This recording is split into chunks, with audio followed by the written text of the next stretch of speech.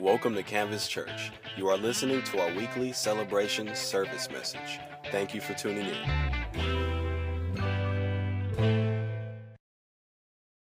Thank you so much for checking us out this morning. Junior high, you're officially dismissed. We love you, junior hires. You are awesome.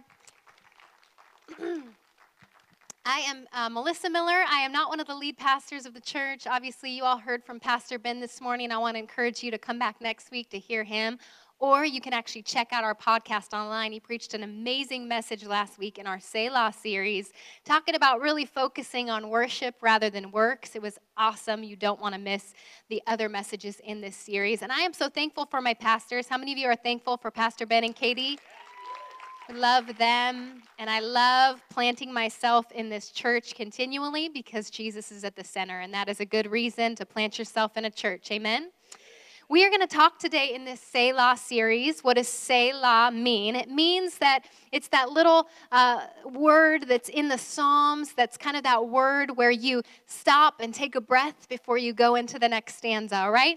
So in this Selah series, we're stopping to take a breath. We're stopping to pause and listen and refresh and really begin to embrace what God is doing in this season right now.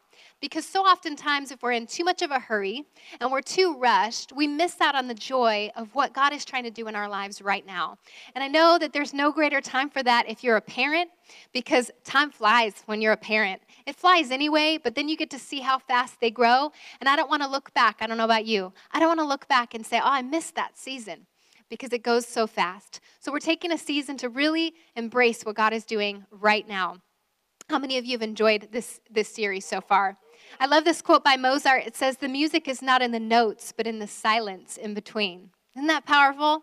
It's not in the notes, but in the silence in between. That there's beauty in between the notes.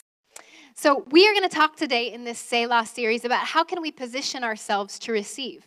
And I've been in ministry with Ben and Katie for over a decade now, and what I've learned is that we can all be serving the same God, and He can be pouring out His Spirit in powerful ways. It could be the same worship team.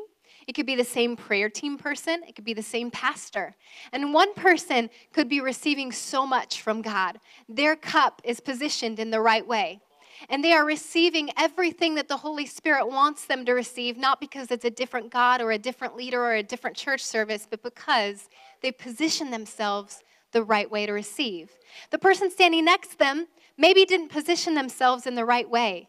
Maybe they've been around and they've known the pastor a little too long. Maybe they've known that small group leader a little too long. Maybe they've just said, you know what, I've read that Bible before, I've read that verse before. I don't know if it's really going to speak to me today. And so maybe the difference isn't that it's a different Holy Spirit or a different leader or a different worship team or a different small group. Maybe it's the difference is that they've positioned themselves in a little bit of a different way. Maybe it's that some people have said, God, I'm going to embrace everything that you have for me, every drop of your Holy Spirit. I want to position myself in the right way to receive. I want to humble myself. I don't want these walls of pride to get in the way of your Spirit being poured out. I want to make sure that my cup is facing the right direction. How many of you want to receive all that the Holy Spirit has for you today? So I'm going to talk to you about how we can position ourselves to receive. What do we need to lay down? What is it that we need to lay down? What is it that we need to embrace? And what is it that we need to expect? If we want to receive everything that God has for us in this Selah series, we're going to need to lay down some things, embrace some things, and adjust our expectation. So we're going to read this morning from 1 Kings 19, verses 9 through 19. If you brought your paper Bible with you this morning, you've got Judges, then you've got Ruth, then you've got 1st and 2nd Samuel, then you can flip right on over to 1 Kings. If you have a digital one, then it's super easy. You just type in 1 Kings 19, right? If you have our neat app, then you can actually follow along in our notes. If you don't, you can type in the word app to 858-943-2221. It'll give you the link so you can download it. All our sermon notes are on there, and you can switch back and forth between the Bible and the notes. How awesome is that? And it'll save them for you, right? So if you ever want to go back to a message and you're like, what was that point? What was that scripture? Super easy, right in your phone, right in your app. So we're going to read the scripture this morning, and we're going to pray and hear what the Holy Spirit wants to speak to us. 1 Kings 19, are you there? Say, I'm there. Right. Then the word of the Lord came to him, to Elisha, and he said to him, "What are you doing here, Elisha?" He replied, "I have been very zealous for the Lord God of hosts, but the Israelites have abandoned your covenant, torn down your altars, and killed your prophets with the sword. I alone am left, and they are looking for me to take my life." Then he said, "Go out and stand on the mountain in the Lord's presence." At that moment, the Lord passed by. A great and mighty wind was tearing at the mountains and was shattering cliffs before the Lord. But the Lord was not in the wind. After the wind, there was an earthquake, but the Lord was not in the earthquake. After the earthquake, there was a fire, but the Lord was not in the fire. And after the fire, there was a voice, a soft whisper. When Elisha heard it, he wrapped his face in his mantle and went out and stood at the entrance of the cave. Suddenly, a voice came to him and said, "What are you doing here, Elijah?" "I have been very zealous for the Lord God of hosts," he replied, "but the Israelites have abandoned your covenant, torn down your altars, and killed your prophets with the sword. I alone am left, and they're looking for me to take my life." Then the Lord said to him, "Go and return by the way you came to the wilderness of Damascus. When you arrive, you are to anoint Hazael as king over Aram. You are to anoint Jehu, son of Nimshi, as king over Israel, and Elisha, son of Shaphat, from Abel Meholah, as prophet in your place. Then Jehu will put to death whoever escapes the sword of Hazael, and Elisha will put to death whoever escapes the sword of Jehu. But I will leave 7,000 in Israel, every knee that has not bowed to Baal, and every mouth that has not kissed him." And then Elijah goes to appoint Elisha as his successor. Let's pray. Heavenly Father, we want to receive everything that you have for us today. And we thank you for the power of your word, that it is alive and living and active.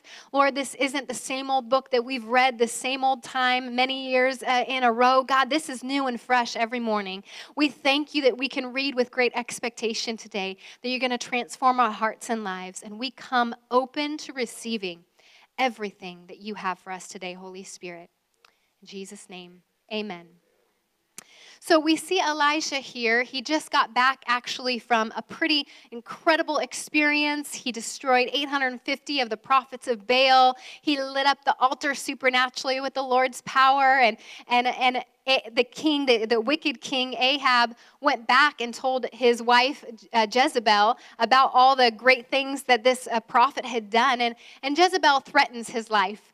So Elijah's on the run, and he is complaining, and he is tired, and he is just off of his adrenaline high. And it actually, right before this passage that we read, he wanted his life to end. He was just done. He was like, "Lord, take my life. I'm done. I'm the only one."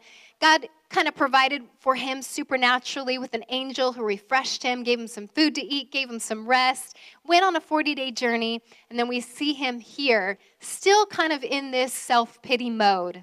Still kind of in this moment of exhaustion and fatigue, and maybe he's just not at his best. How many of you have ever hit your head at the end of a very long day? You know what I'm talking about. Or you stub your toe, okay? I'm not a crier, but if I've had a long day, and it never fails, if I hit my head, I am like the biggest toddler throwing a temper tantrum. Like, my life is horrible. Like, does anyone understand what I'm saying, right? I'm the only one. You hit your head on the refrigerator or the shower door, and everything was fine before and manageable before. But if you hit your head, your life sucks. It's over. It's horrible. Nothing is right. Why does God hate me? I hate my life. It's just this moment, right? We're just not at our best.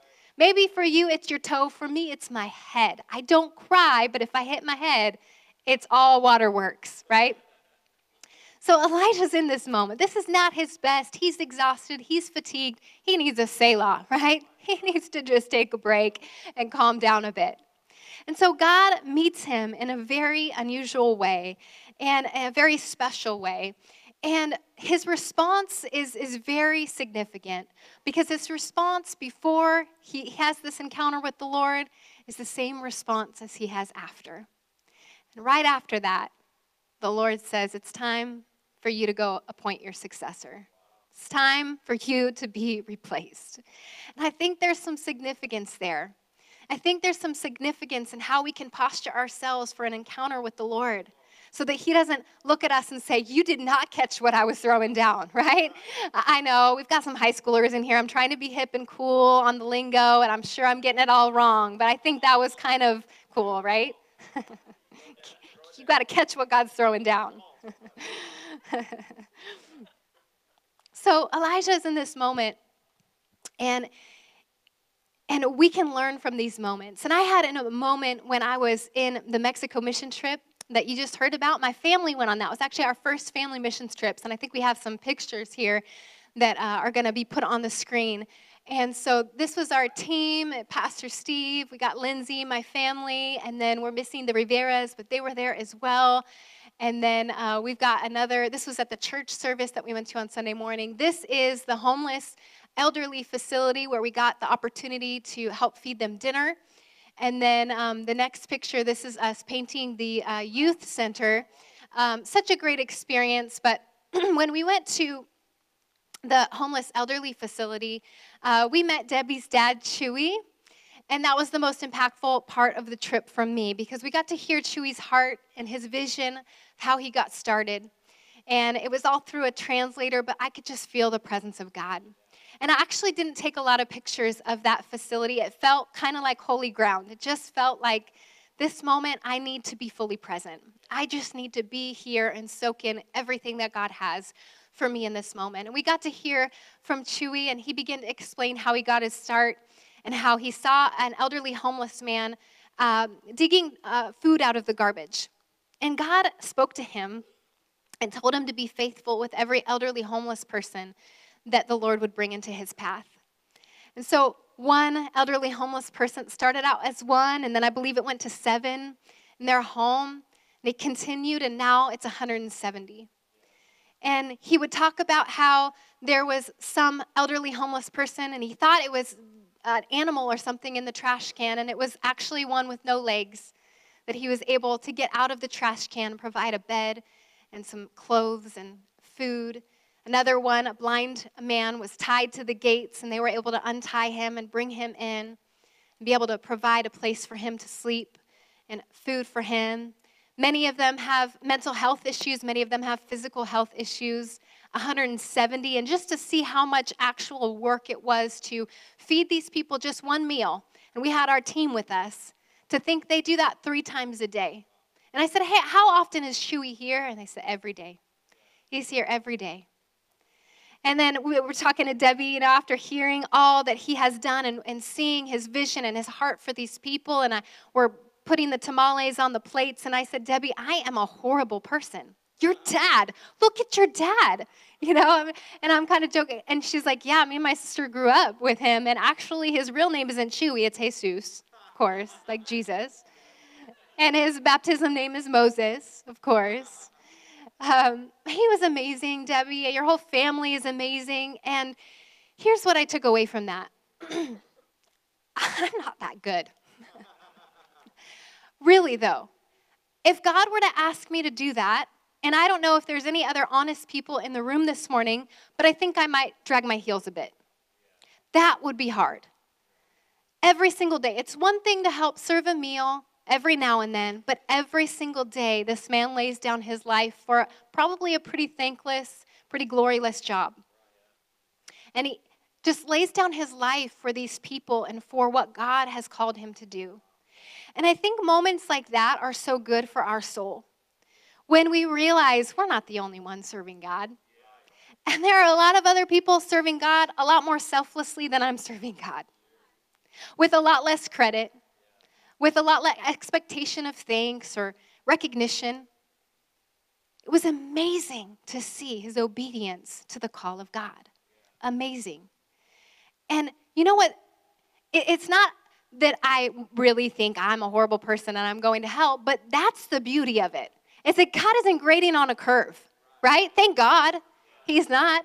That he doesn't look at Chewy and look at me and say, oh, the amount of good works over here, really so much more impressive than Melissa. And so if I have to choose one or the other, I'm just going to go with Chewy. I'm so thankful God doesn't work like that. I don't know about you, but I get to be a daughter of God. even though I'm in process, even though God knows I'm imperfect, even though God knows I drag my heel if there's certain things that He called me to, even though I'm not always obedient, I'm not always right, I'm not always good, I'm not always perfect, but God loves me anyway. God is so good. And when you have those moments when you realize I'm not all that good, but that's what makes God so good, is that He washed me clean, that when He looks at me, He sees Jesus, that He invited me to be royalty, that He invited me to be a part of His family. I'm not that good, but God, you are so good. You are so good that I don't have to be that good to be worthy to be in your kingdom. That it's not about how good I am, it's about how good you are. That you stood in the gap for me. I'm not that good. But Elijah comes into this encounter with God, and he starts his prayer with, I've been very zealous for you, Lord. I've been good. Have you ever done that before? I want X, Y, and Z, so I'm going to tell God why I deserve it. I need a new car, so let me just remind you, God, of how many rides I gave to these people who needed rides, right? Has anyone ever been there?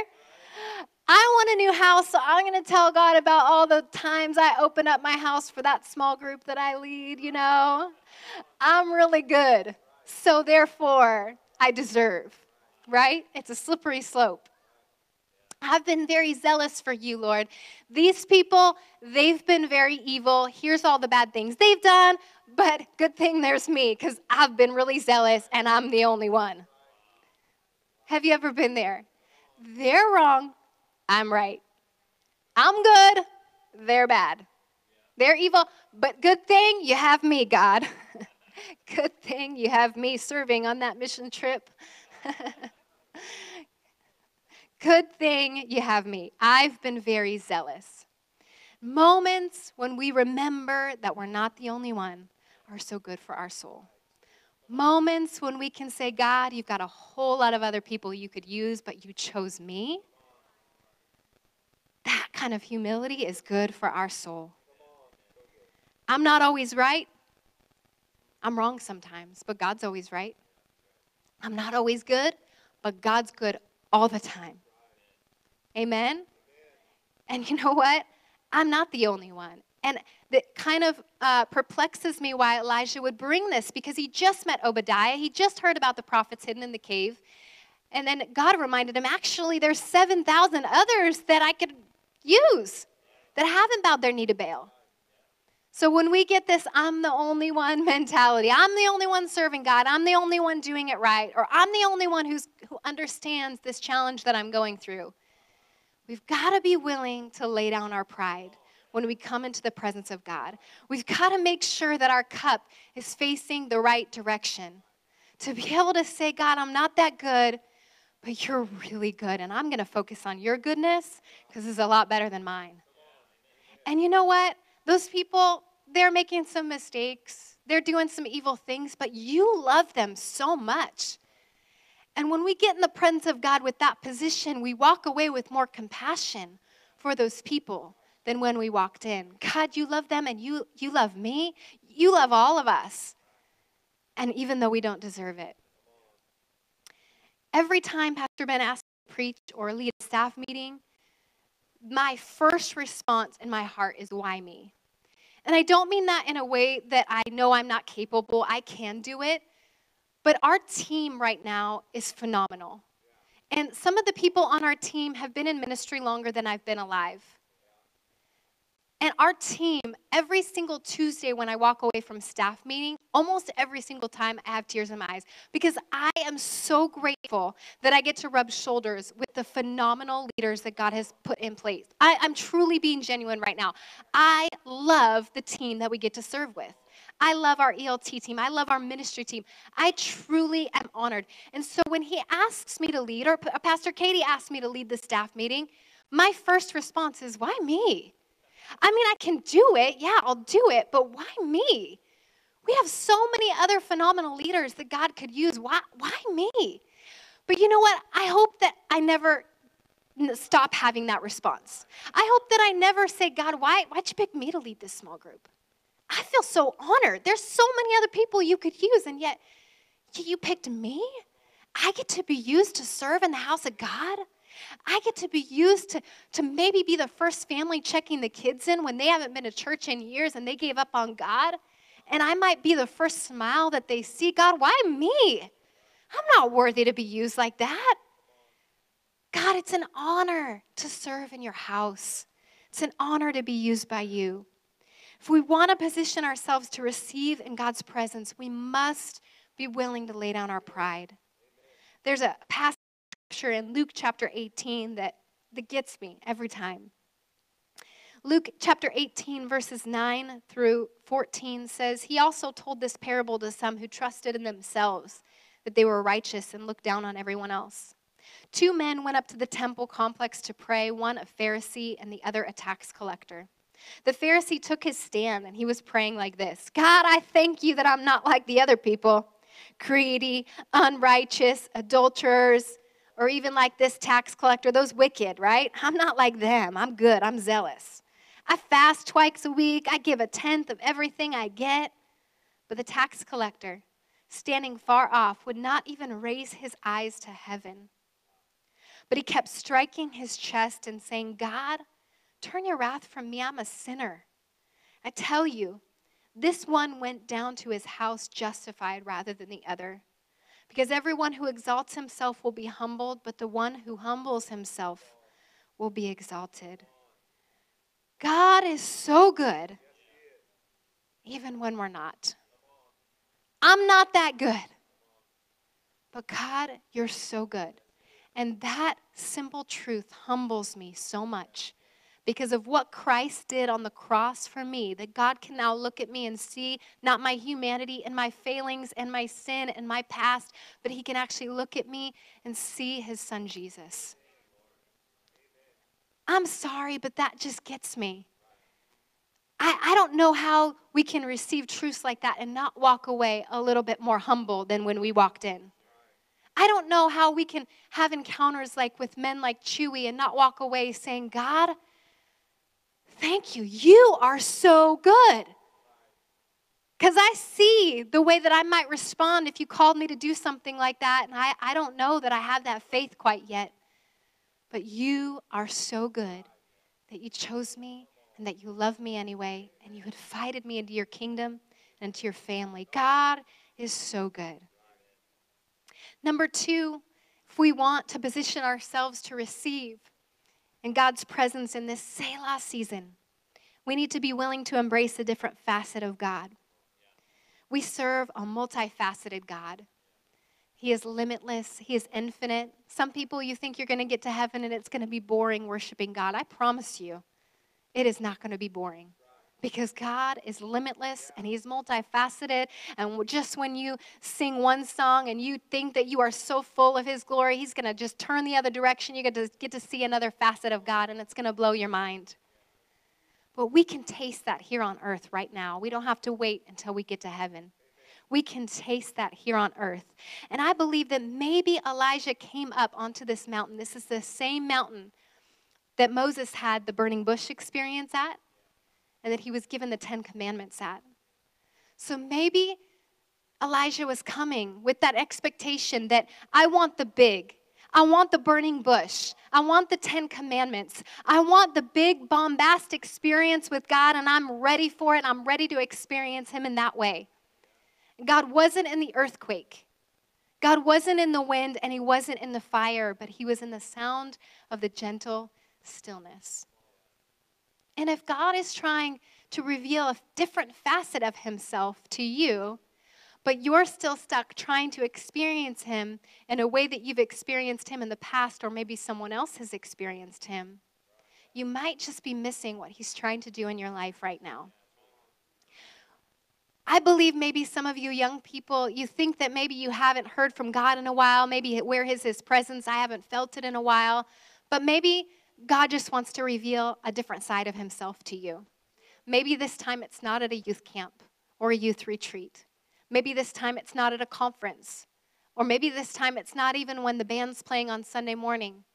But maybe he just wants you in the quietness of your morning to go watch the sunrise and open up this word and listen to the sound of the gentle stillness and allow the Holy Spirit to minister to you and show you a very beautiful but different side of himself. Maybe he's going to pour something into you that you're going to need throughout your day to minister to somebody else. But because you haven't taken that time to say, God, I'm going to still myself before you, and I'm going to Selah, maybe you're missing it. What does your relationship with God look like on Monday morning and Tuesday and Wednesday and Thursday? Why wait till Sunday when you can experience the presence of the Holy Spirit every single day of the week? Are you willing to embrace a different facet of God, a different facet of how he's trying to reveal himself to you? Maybe you know how to interact with him in one way, but he wants to teach you how to interact with him with reverence. Maybe he wants to reveal himself to you in the stillness. When we were at our house that we're currently moving out of, when we first moved in, the landlord told me about these grapevines in the backyard, and I thought, I am going to ruin these things. I do not have a green thumb at all. He's picking the wrong tenants because I'm not going to keep these things alive. They're beautiful, but I just don't have it. But he showed me how to lay them over the trusses, and I just thought, okay, I might forget, I might do it wrong, but I'll give it a shot. And sure enough, in winter, these things were just brown, and there was no leaves on them, no fruit whatsoever, and I thought for sure that I had destroyed these grapevines and that I had done something wrong. But then I was so pleasantly surprised by the time spring and summer came. They were fully in bloom, and the huge grapes that came off this small grapevine were so delicious and so wonderful, and there was bees all over because it was just sweetness all over in that corner of my backyard. And I know some of you have tasted the grapes from my backyard. But I realized something. I wasn't doing something wrong. I wasn't doing something wrong in the winter season when they weren't in bloom. And we live in a society that tells us that we need to perpetually be in bloom. And if you're not in bloom, you're doing something wrong. You need to hustle faster. You need to work harder. You need to push more. But what if that's not the season that God has for you? What if he wants to learn how for you to rest in his strength and begin to trust the seasons? We see seasons in nature. We see the sun go up and the sun go down. We see the leaves come and then they fall, right? We see the tide go in and the tide go out. Why would we expect that we could be something different? That we could constantly be pushing harder, faster to be in bloom every day of the year? Maybe, like Psalms 1, the scripture says the tree was planted by the water. Maybe if we're planted by the water, even in winter seasons, we're just absorbing everything. All the nutrients, all the water, all the things that we're going to need for that summer season, we're just storing it up. And maybe you're not in a season of youth camp or youth retreats or the big bombast moments, but maybe you should be storing this up because maybe you're going to need it for the season that God's taking you into. Maybe you're going to need it for the season of being fully in bloom, and God doesn't want you to burn out. And God doesn't want you to push harder and faster in the season because you know what? If I would have done and gone messed with those grapevines and tried to do something more with them so that they would be in bloom, I probably would have destroyed them. I probably would have done damage so that by the time summer came, they wouldn't be in bloom and we wouldn't have any grapes to eat. Maybe the answer is not cultural's definition of push harder, faster, hustle. Hustle's like the new word, right? The new hot word. Hustle, hustle, hustle. Jesus he wasn't busy. He wasn't rushed. He wasn't hustled, right? He had a full plate, but he wasn't hustling. I can't even say the word right. Hustle, hustle. Clearly is not my vocabulary. We need to recognize what season that we're in right now.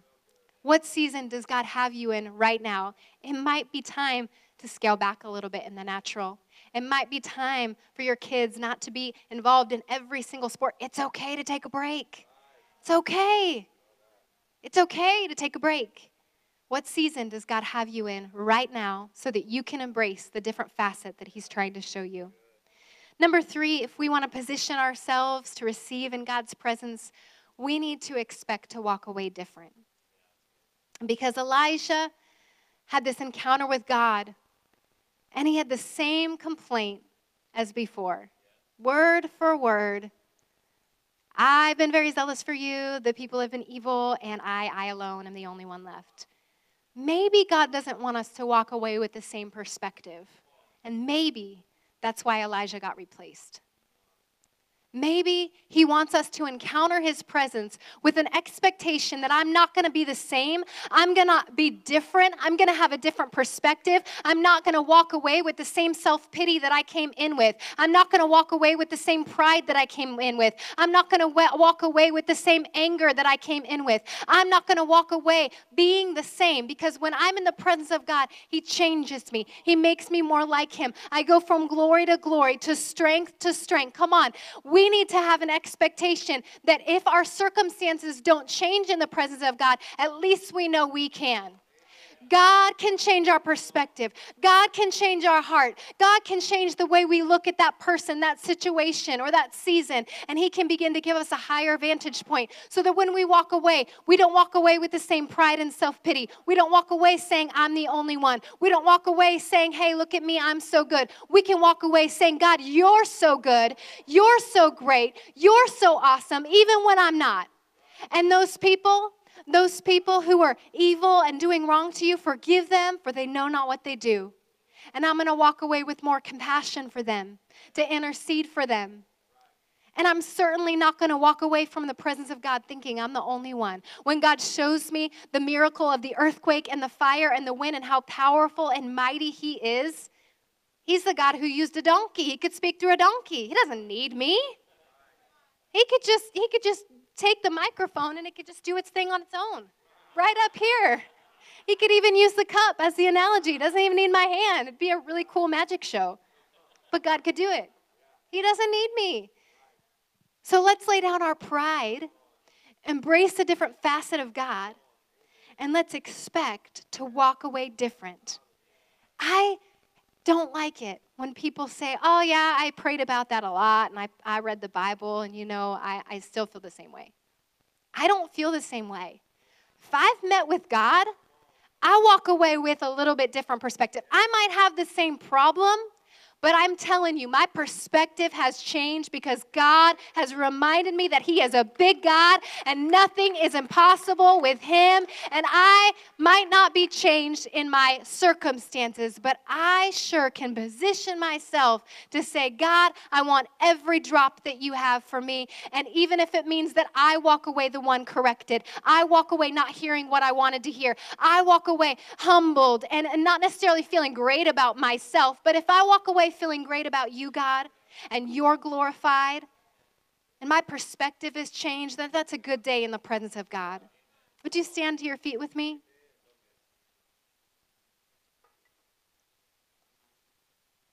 God is so good. Doesn't it feel good for your soul to be reminded of that? Doesn't it feel good to be reminded that even when we're not so good, he is so good? Even when we're not right, he's always right. And even when we struggle to embrace a different facet of him, he never stops pursuing us. Hallelujah.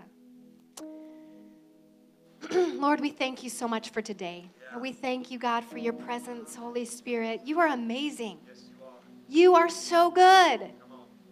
You are so good. And God, we come before you today not to say how good we are and how deserving we are to be in your presence, because we're not, but you are so good that you would choose us and invite us into your family and call us sons and daughters. You're so good, God. And Holy Spirit, we position ourselves right now to receive everything that you want to do in our lives in this season. Would you help us to embrace a different side of you? Would you help us not to miss you on Monday morning? Would you help us to come before you expecting to be changed? God, we don't want you to look at us and think it's time for us to be replaced, God. We want to position ourselves in the right way with humility. God, laying down our stubbornness, not walking away with the same perspective today as when we walked in. So we thank you, God, for your greatness and your glory and how good you are. Thank you, Jesus. Thank you for joining us today. For more information, please visit our website at www.canvaschurchsd.com.